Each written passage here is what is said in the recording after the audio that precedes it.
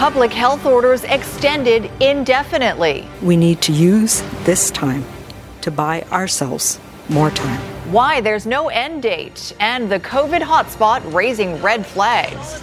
A major development in the Amanda Todd case. It took me a while to process that information that he was really here. The Dutch man accused of cyberbullying the teen finally brought to BC to face charges. And social media stolen. My Instagram was gone. My account had disappeared. How a hacker hijacked her profile and the shocking demand he made when she tried to get it back. You're watching Global BC. This is Global News Hour at 6. Good evening and thanks for joining us. Chris is off tonight. We begin with what many had likely hoped would be the end of the current round of COVID restrictions. But no such luck. BC's top doctor has confirmed the public health orders banning gatherings and events will remain in place, and this time indefinitely. Staying small, staying local right now for the next while will mean fewer cases, means fewer outbreaks, means fewer severe illness, fewer people in hospitals, fewer people dying. These are the signs that I and we will be watching through the hard push that we have on right now. More on the restrictions and the reaction in just a moment. But first, to a key area of concern. Whistler has seen a shocking number of COVID-19 cases in the past month. And the province says a plan will be coming next week to try to reduce transmissions there. Now, we knew the resort community was seeing a lot of growth, but today BC's health minister revealed Whistler has had 547 cases of the virus from January 1st to February 2nd. Adrian Dix says the majority of cases are in young people in their 20s and 30s who live, work, and socialize together. Transmission has occurred in households and social settings. So far, though, only 2 cases have required hospitalization. Aaron MacArthur joins us now from Whistler with more on the reaction there. Aaron. Yeah, Sophie, you get the sense here that people are just exhausted. It's been a long winter trying to keep a lid on this virus, and so many people are doing the right thing, but it is not working. You mentioned the numbers, 547 cases since January 1st. Half of the cases have come in the last week, and that is a trajectory no one is happy about. Remember, last year Whistler had to close its doors in March when the pandemic first got going, and there are people talking now about whether they're going to need to close the doors early again this year. That would be a huge economic loss. The mayor of Whistler talking about that. There are 14,000 jobs in this community that lean on being able to be open.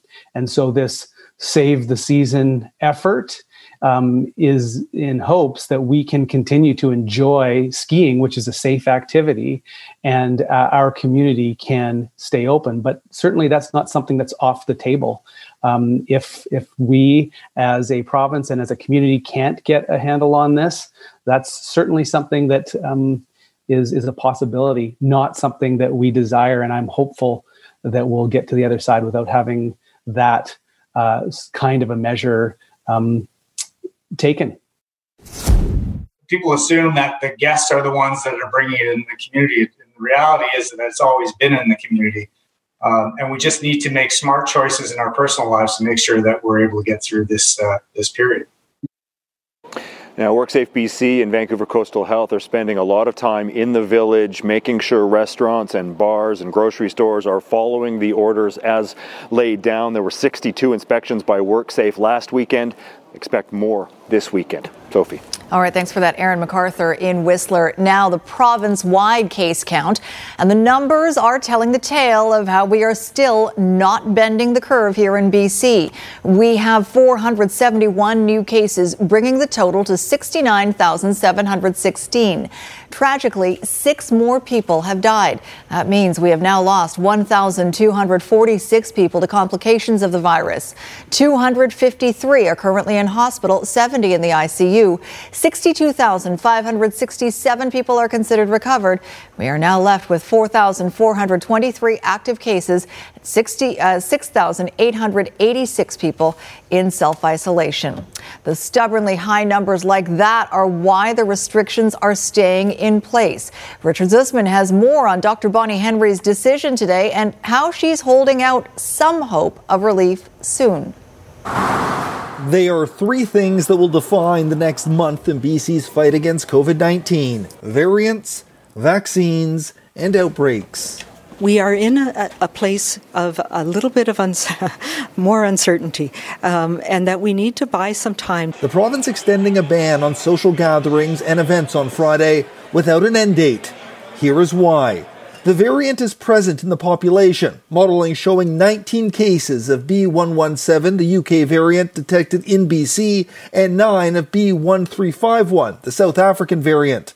Right now, our social interactions are about half of pre-pandemic levels, meaning if interactions go up, these more transmissible variants may spread and lead to an explosion in COVID cases. We start to see one of these variants take off, then all bets are off, and we may need to actually increase some of the restrictions.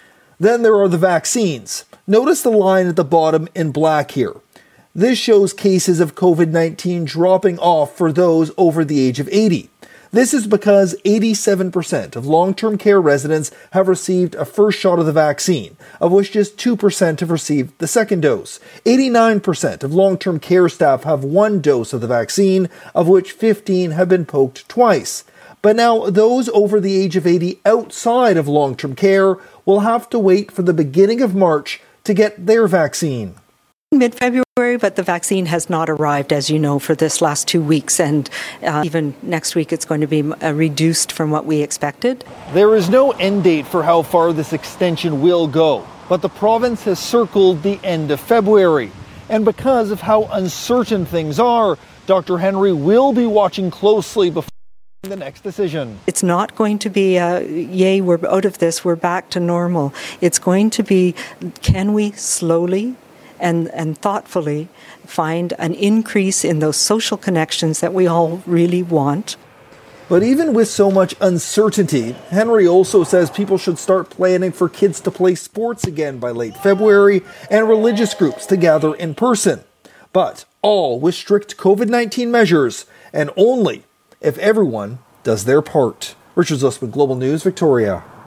Well, despite the faint hope for relief possibly by the end of the month, there are concerns that COVID fatigue will spread like wildfire.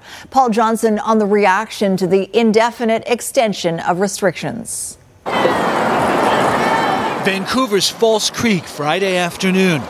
For a short time, the temperature got close to 10, the sun shined, and you could almost trick yourself into believing our long, dark winter of the pandemic was over. I think as long as they want to keep the lockdown, I'm going for it. And I think everybody should. Even if we slip a little bit, the potential for transmission goes up. Friday's announcement that the current restrictions will stay around a while longer wasn't much of a surprise to many Vancouverites. After almost a year of baffling twists and turns, many expected this, and a good number support it.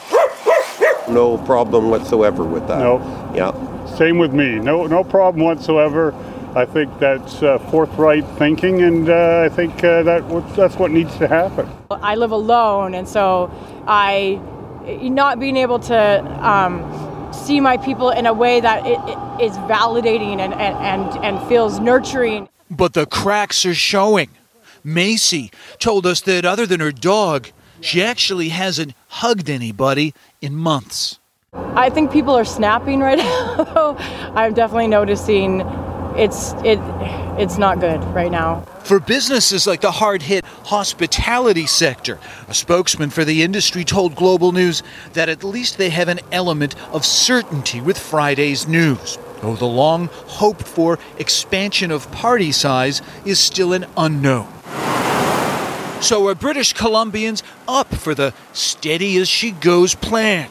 The next few weeks will see a number of holiday and cultural events that will test us. And first up is this. It remains to be seen how many can refrain from the gathering inside and drinking that accompanies our Super Bowl ritual. Blowing that would amount to a fumble in the fourth quarter. All the way back to the 2-yard line and Paul Johnson, Global News. All right, Legislative Bureau Chief Keith Baldry joins us from Victoria with more. We talked about those stunning numbers out of Whistler in 1 month, Keith, but Whistler is not the only hotspot in BC right now. And certainly not the only one outside of Metro Vancouver. For many months, our pandemic was really focused in Fraser Health Authority, Surrey, and places like that, where most of the people live. But now it's spread to small towns around BC. And with the modeling today was released an updated map of BC, a COVID map of BC, showing the hardest hit communities in BC on a per capita basis, and it is including a number of small communities. Take a look at this. Here's the list. Whistler, of course, at the top with the biggest number by far of 287. This is just 1 week between January 24th and the 30th. Williams Lake and the Caribou, 72. Terrace, 61. Fernie, 29. We've been reporting on that for a few weeks. And the list goes on. Even Fort Nelson now facing outbreak. A number of these outbreaks are affecting long-term care homes now. Prince Rupert's not on this list, but they've had a long-term care outbreak in that community that's claimed more than a dozen lives there, and also affecting First Nations communities. So, again, we're going to be updating the situation. The good news here, Soph, is that these numbers, as bad as they are, and if you live in a small town, 70 cases can be a pretty big deal. They are getting smaller in number. So, and the R number, the reproductive number, is hovering around 1 in Northern Authority and the Interior Authority. That's good news. So maybe the worst is over. And if that is the case, perhaps we will have these restrictions lifted by the end of the month. Let's hope so. All right. Thanks for that, Keith. All right, now an update to a heart-wrenching case that gripped our province and the country 8 years ago. 15-year-old Amanda Todd died by suicide after relentless cyberbullying. And now the Dutch man charged in her case has been extradited to Canada. Romina Dea has the details and reaction from Amanda's mother. It's been more than 8 years since 15-year-old Amanda Todd committed suicide. 42-year-old Aidan Coban, a convicted online predator from half a world away, has now landed in Canada to face justice. It was very surreal. It kind of shocked my body. Global News has learned Coban landed in BC December 7th. He made his first court appearance the day after. He is facing 5 charges in connection to the Todd case, including extortion, possession of child pornography, communication with a young person to commit a sexual offense, and criminal harassment. Coban was arrested in 2014 at his cottage in the Netherlands for exploiting dozens of victims from multiple countries, luring them to share nude images online. He was sentenced to 11 years in a Dutch jail for fraud and blackmail. Todd's case never tried overseas. Her mother now preparing for trial. Being in court, you hear details. And so I have to be ready to hear the details. Coban's arrival in Canada never announced by the BC Prosecution Service. His next court appearance, February 12th. He remains in custody. More than 50 million views and counting. Todd's story changing lives globally. The teen's day in court finally coming. And if Amanda had only known that she wasn't alone, she might still be here. This is Amanda's story. This is justice for her. Romina Dea, Global News. Well, the Federal Department of Justice says when Coban's Canadian court proceedings end, he will be returned to the Netherlands to serve the rest of his outstanding sentence there. He will also serve any Canadian sentence in Dutch custody. A Vancouver Island business owner is fighting back after a hacker hijacked her Instagram account. The owner of Hughes Clothing in Oak Bay was scammed into sharing personal information online, which led to her social media account being stolen. When she tracked down the hacker and asked for her account back, she was shocked by his demands. That's next on the NewsHour.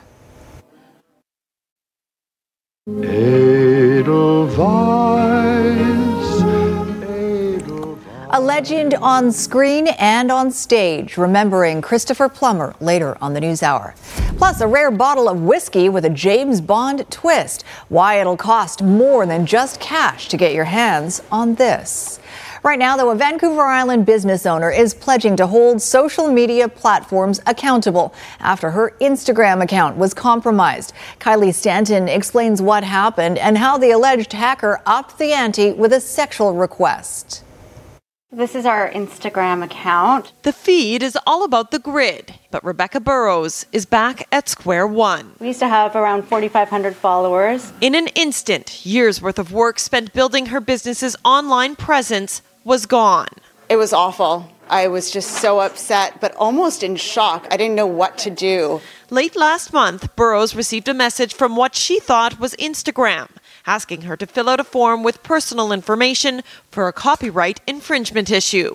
She complied, realizing too late it was a scam. She had been hacked. He took over by changing the password and doing a two-step authentication on his end of it. So there was no way I was going to get it back. After contacting the alleged hacker through her personal account, that reality only became more clear. He said, I'll give it to you under one condition, if you send me nude photos of yourself. He was relentless, writing, "Do you accept?" Burrows had no choice, saying, "Do you not hear me? No, take the account. I'll start a new one. I am not sending anyone photos of myself." Burrows reached out to Instagram, owned by Facebook, only to get this in response. "We found that this account likely doesn't go against our community guidelines." Even the Oak Bay Police Department was unable to proceed. And it just completely floored me that there was no one to help me. But it's becoming a common occurrence for small business. Experts say both the social media conglomerates and police need to be better prepared to field these requests. These tools do need to emerge where we can actually give people the support they're looking for when their information, when their business presence has been affected. Burrows is planning to take matters into her own hands, starting a nonprofit aimed at lobbying social media platforms to create a 1-800 number to help anyone who may find themselves in a similar situation. You know, when life gives you lemons, it's time to make some lemonade, and this has been a huge wake-up call for me. In the meantime, she's focused on her new account, Hughes Clothing Victoria. It'll take some time, but we'll get there. Rebuilding what's been lost, one square at a time. Kylie Stanton, Global News, Victoria. Up next, a flood of suspicious cash at BC casinos.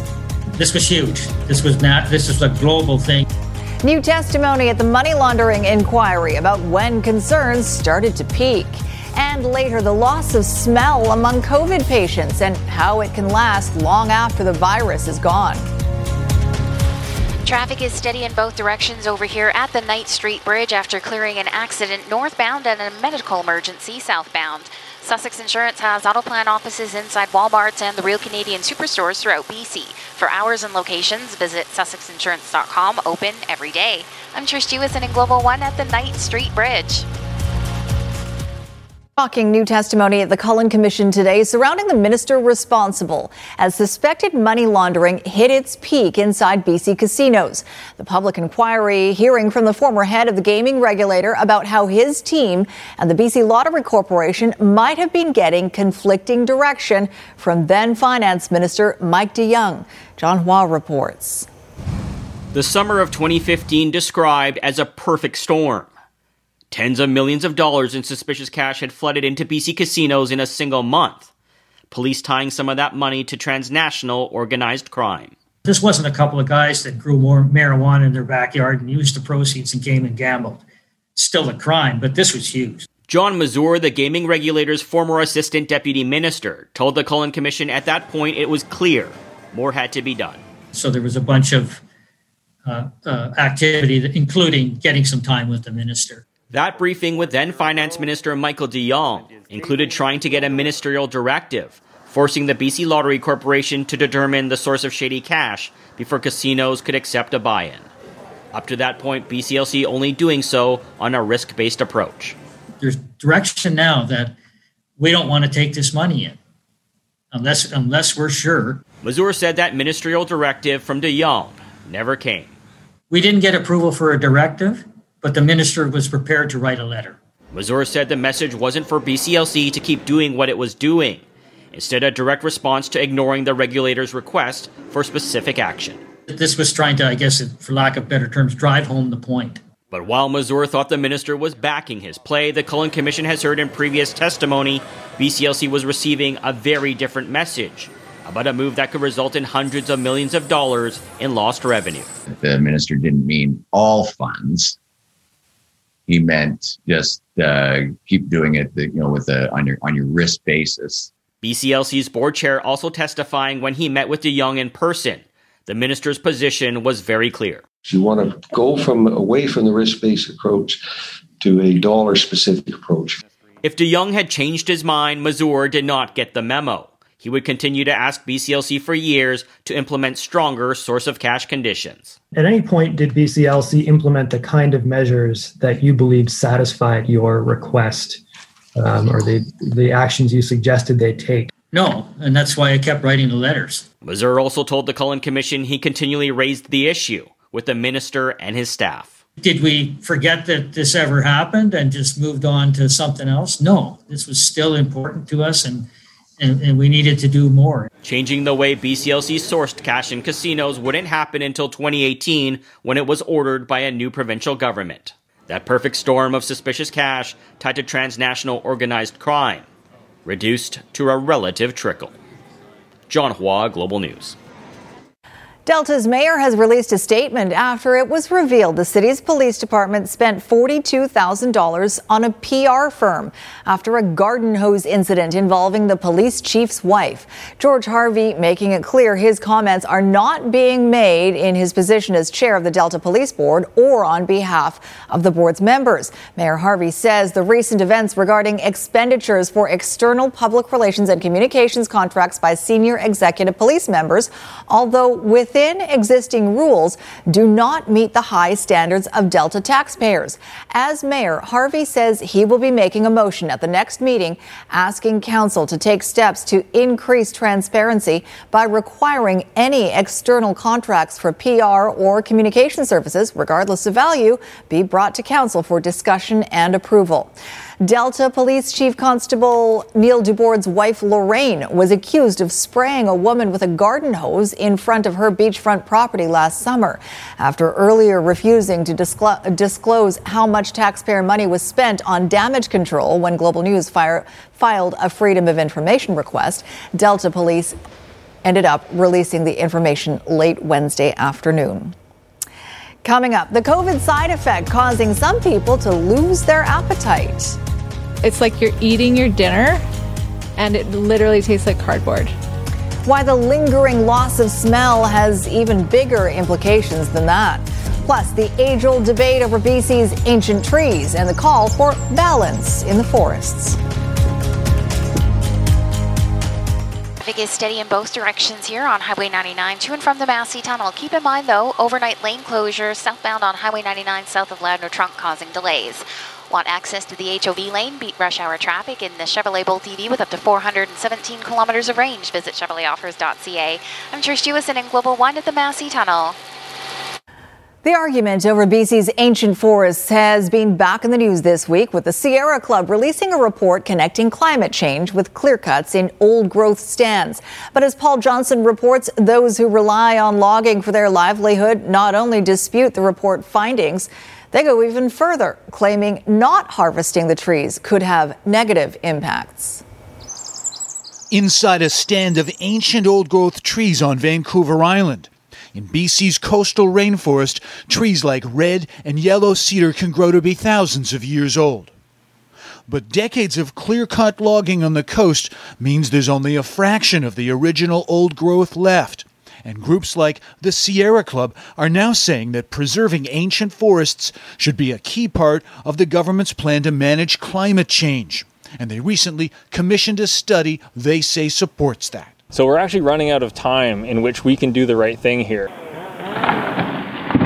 But advocates for BC's logging industry say there's another side to that report, that managed forests can strike a balance between meeting the needs of conservation, dealing with climate change, and having a viable forest products industry in the province.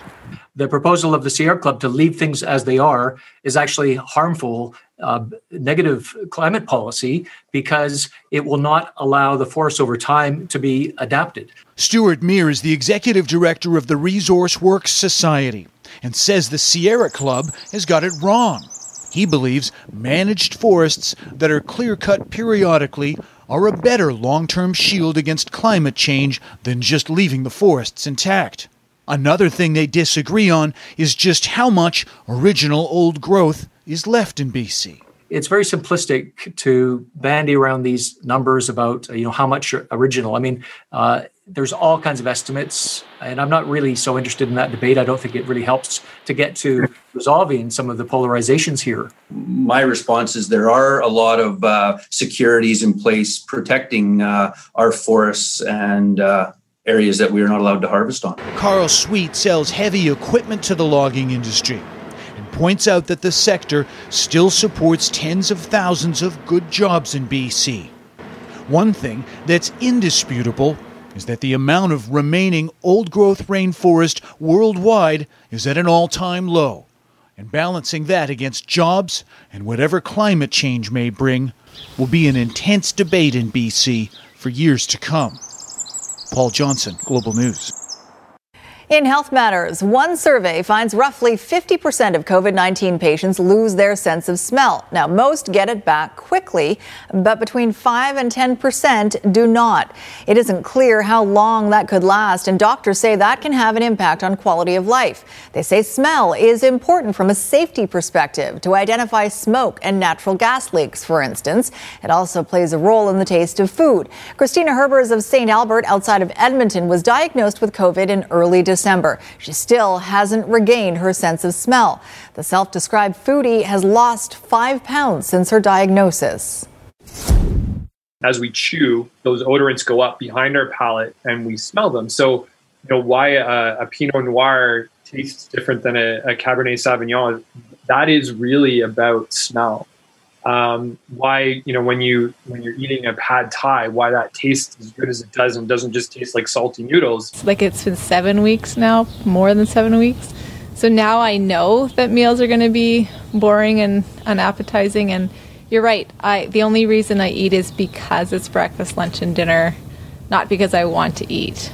And the same with cooking. Like I cook for my family. And I'm more about what do you guys want? What do you guys want to eat? Because I don't care. Doctors say COVID-19 patients can retrain their brain and practice smelling a variety of scents. Just ahead, remembering Christopher Plummer. We don't retire in our business. We either die on the stage or in front of a camera. His incredible career and how he really felt about the sound of music. And later, no commiserating during COVID, why the Canucks' losing streak is compounded by pandemic restrictions. Why money isn't the only object in getting this very expensive spirit. That's coming up right after Christie's forecast. And just before we get to Christie, legendary Canadian actor Christopher Plummer has died at the age of 91. The Oscar winner was a star of stage, film, and television, but is best remembered for his iconic role in The Sound of Music. ET Canada's Roz Weston has more. Edelweiss, Edelweiss. Heartbreakingly tender, heartwarmingly timeless. Christopher Plummer's role as Captain Von Trapp in The Sound of Music not only made him a star, it made him a legend. I'm very grateful to The Sound of Music in making me well known for a start and able to choose projects rather than ask for them. But he was never fond of The Sound of Music, which he often referred to as that movie. Christopher described the musical as being sentimental and gooey. Beginning his career in the 1950s, Christopher acted on Broadway and with Ontario's famed stage company, the Stratford Festival, both of which he would often return to throughout his career.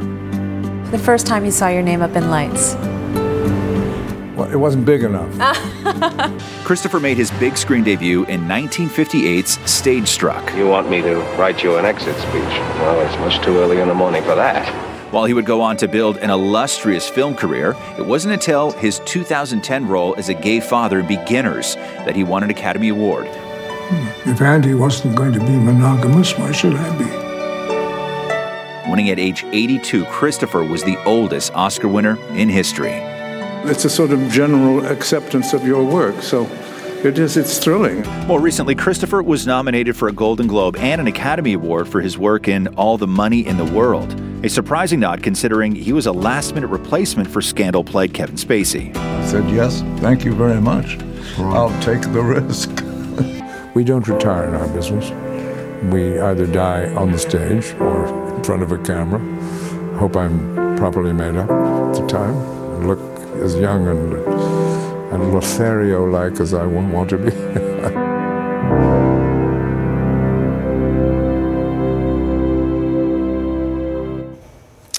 All right, let's check in with meteorologist Christy Gordon for a look at our weather forecast. Apparently, you have a picture that I'm to look at, Christy.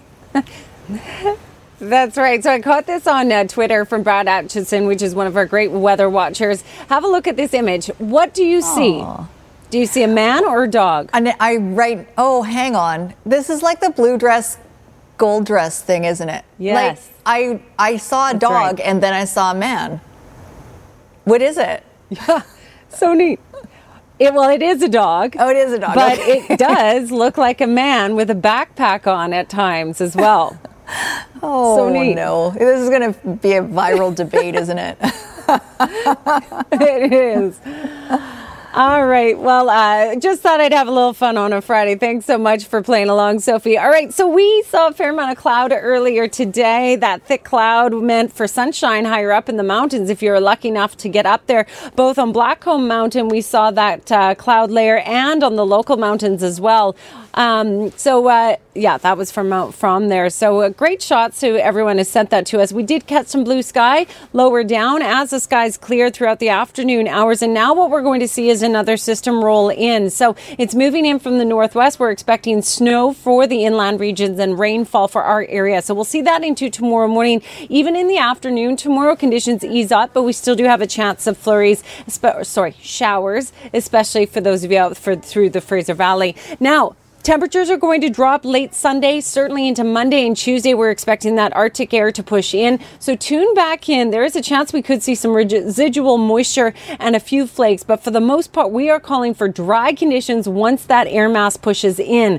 The main event is really overnight tonight and through the morning hours tomorrow with periods of rain. Otherwise, things are looking up, Sophie, with plenty of sunshine. It'll just be quite chilly. And tonight's weather window for you, Central Window's weather window is our sunset tonight from Chris Sale. And again, these beautiful altocumulus undulatus spotted again today. Easy for you to say. All right. Thanks, Christy. The BC Liquor Distribution Branch has put an incredibly expensive bottle of booze up for sale. But even if you can afford it, there's a catch. This is extremely rare and amazing find. BC liquor stores have acquired one of just 25 bottles in the world of a limited release of Bowmore 31-year-old DB5 1964 whiskey. It's bottled in a unique decanter made with a piston from an Aston Martin DB5, which was made famous, of course, in the James Bond movie Goldfinger. The collaboration between these two masters in their field. Aston Martin 1964 is very important to them because that's the first year that came into the James Bond movie in Goldfinger. You see the card. 1964 is important to Bowmore because that was the year they changed from coal to steam in their production. It really influenced the character and quality of their product. The price, $74,999.99 plus tax. But before you go running for your debit card, you have to enter a draw to win the right to buy it. You have to enter at the 39th and Cambie Signature BC Liquor Store. The draw ends at the end of business on Sunday. And then what do? Do you actually drink a $75,000 bottle of scotch? I don't know. I feel bad. If you put that and Fireball whiskey beside each other, I probably couldn't tell the difference. That's just me, though. Okay, so Brandon Sutter. Brandon Sutter. I have to do it. Says it doesn't matter if you lose by 4 goals twice in 1 week. You can't feel sorry for yourself. When you hang your head and feel sorry for yourself, it doesn't do you any good. I guess he's right. The good news is the Canucks get a chance to avenge that loss against Toronto tomorrow. But actually, that can also be bad news playing Toronto tomorrow. And later, the Super Bowl edition of Satellite Debris. All right, satellite debris, Super Bowl edition coming up, but first, the sports. Yes, let's talk Canucks, shall we? Even if you don't want me to talk Canucks, I'm going to talk Canucks. When they lose, they aren't kidding around. They really lose. They've allowed an average of just over 5 goals against in each of their losses. So when you think about it that way, they have to score 6 a game to avoid being blown out like they were against Montreal on Monday and last night against Toronto. The kind of losses that make players lose their confidence, coaches lose their patience, and fans just flat out lose it. Canucks just can't get the puck. Leafs are getting fresh legs out there. There's another shot. They score! The Canucks have had that sinking feeling on far too many nights this season, and it does wear guys down. Not only losing, but getting soundly thrashed is not easy to take for a proud team that feels it can make the playoffs. Typically, when times are tough on the road, the guys can get together, blow off some steam, and get all those doubts off their chest. But not this year. After games, it's straight back to your room to be alone with your thoughts. Go through things in life, you want to go through them with the people that you're closest with. You know, you drag yourselves out of the mud together. It's hard. It's hard when you gotta come back and you're just sitting there wallowing, right? You're just thinking about everything. You put down the iPad, you walk away from the ring, and you just try and get yourself to mentally reset. And it's a little bit harder when you can't get out and do anything. You're just back in your room. The Leafs, another 3-on-2. Boyd to the side. Patan across. Spezza scores! There's no easy way to just turn things around. Each player has to find his way back to a positive frame of mind, or in hockey terms, it's also referred to as suck it up, Buttercup. When you hang your head and feel sorry for yourself, it doesn't do you any good. Today we came in, had a good meeting, had a good talk, got a workout in, try to get some energy back, get the guys smiling again, get something positive to draw off of to kind of bring some energy in the next game, and at the same time recognize the things that we need to improve on. Having short-term memory, a lot like playoff hockey right now. You're playing a lot of games. It's a shorter season. You have to be able to manage the highs and the lows, and every day is about getting ready to play the next game. All teams go through slumps, but good teams get out of them before they get out of hand. The Canucks know it's time to right the ship right now. Find that lost confidence before they fall too far back in the standings. No matter what, you've got to come to the rink the next game and play and be excited to play and be confident and want the puck on your stick and not hide from it. It's easy to play that way when you're winning, and it's when you're losing, you need to make sure that your team doesn't get themselves into a hole where they emotionally feel low. And the Canucks' next 2 games are in Toronto. The WHL says its American teams will play a short season starting March 19th. Now, the BC government has yet to greenlight the BC teams to play a short season, but they do say they want to work with the Western Hockey League to make that happen. All right. Sunday's Super Bowl doesn't just feature the last 2 quarterbacks to win this game, but it also features for the first time ever the 2 best passing offenses in the regular season. And for Kansas City, it revolves around a big man in Travis Kelce and a smaller man in Tyreek Hill. One runs you over, the other runs by you. And the Bucs, who are 3-point underdogs, and despite having Tom Brady as their quarterback, have to stop Kelce and Hill to win. The fact that Tyreek can beat man coverage, catch over the top, be able to make big plays happen, opens up the middle of the field for Travis. And so to be able to have guys that complement each other so well and individually are such great talents, I think it was what makes them such a dynamic duo and a group of guys that I'm glad that are on my team. Mogul skier Mikhail Kingsbury of Quebec is one of Canada's great athletes. This guy's amazing. He broke vertebrae and missed the start of the season, came back yesterday, won the freestyle moguls, won gold today in the dual moguls. He's made 111 starts in moguls. He's won 65 times and been on the podium 93 times. That is ridiculous. Waste Management, Phoenix Open, Steve Stricker is 53. That doesn't sound old to me, but it is the golfers. Shot a 66 today, 5 under. He's 11 under par. He is second, 1 shot off the lead of Xander Schauffele. If he wins, he'd be the oldest player to ever win a PGA Tour event. Schauffele is 27. much younger. He leads at minus 12 by one shot. Adam Hadwin is tied for 27th. He made the cut at minus 5. Nick Taylor missed the cut at minus 2. Oh, and the MLS and its Players Association have just had a tentative agreement on a new collective bargaining agreement. I've said agreement twice, but they're agreeing on How about a deal? new agreement. Contract. Okay, you can do Something like that that. too. A deal. All right. Understanding. We've got a deal for you coming up. Super Bowl sat debris. Stay with us.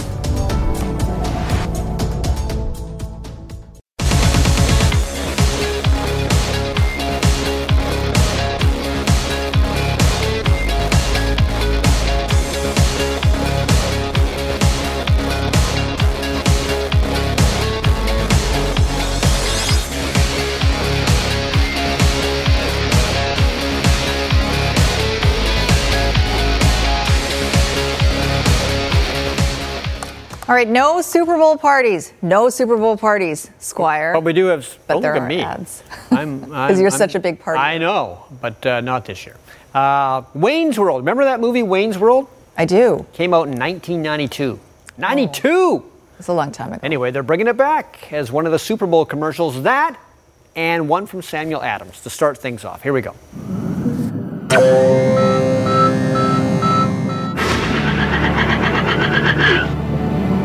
This local access message is brought to you by Uber Eats. Wayne's World! Wayne's World! Party time! Excellent! Hey everyone! Welcome to Wayne's World. Party on, Wayne. Party on, Garth. As a local access show, we want everyone to support local restaurants. But we'd never manipulate you the way all these other commercials do.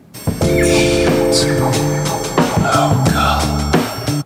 Yeah, that's really sad. Totally. We're better than that. Yeah, we'd never shamelessly rely on a celebrity cameo. Right, Cardi B? Yeah, eat local. Or jump on the latest trend. Eat local.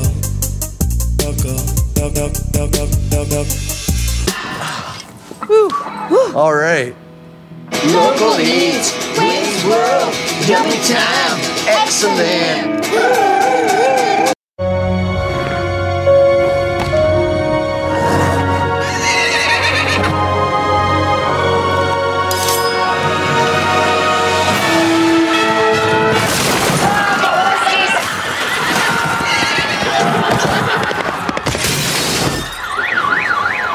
Whoops, your cousin from Boston. I did not see that coming. Anyway, Sam Adams Wicked Hazy IPA. Juicy, right? Can we not tell my mom about this? Boston accents make me laugh. Okay, here's a Super Bowl commercial from, well, actually before this Sunday. I'm going to show it to you. All of these are before Sunday's Super Bowl, obviously. M&M's. Here we go. I feel bad for kicking your seat on purpose. I'm sorry for mansplaining. That's when a man... I know what it is. We should have just told you it's a boy. I wish you didn't have to hear all that. Sorry I called you Karen. That's my name. Sorry your name is Karen.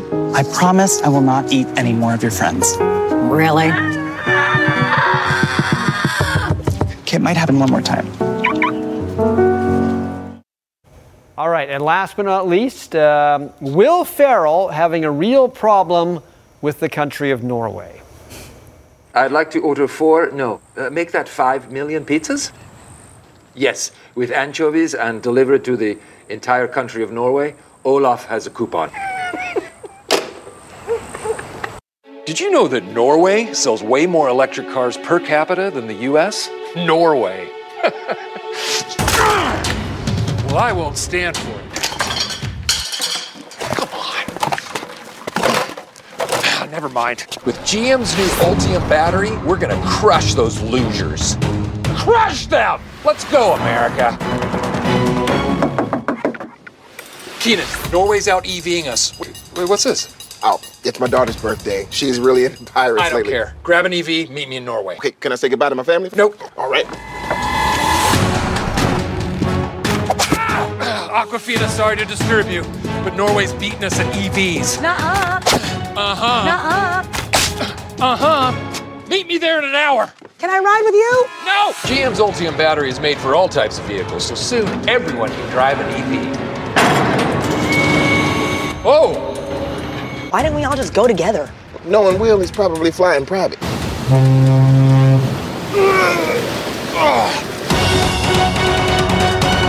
Hey, Norway, listen up, you fish-loving... Oh, this place is adorable. Damn it. Where are you guys? We're in Finland. Where are you? I'm in Norway. Norway? You're in Sweden. Damn it.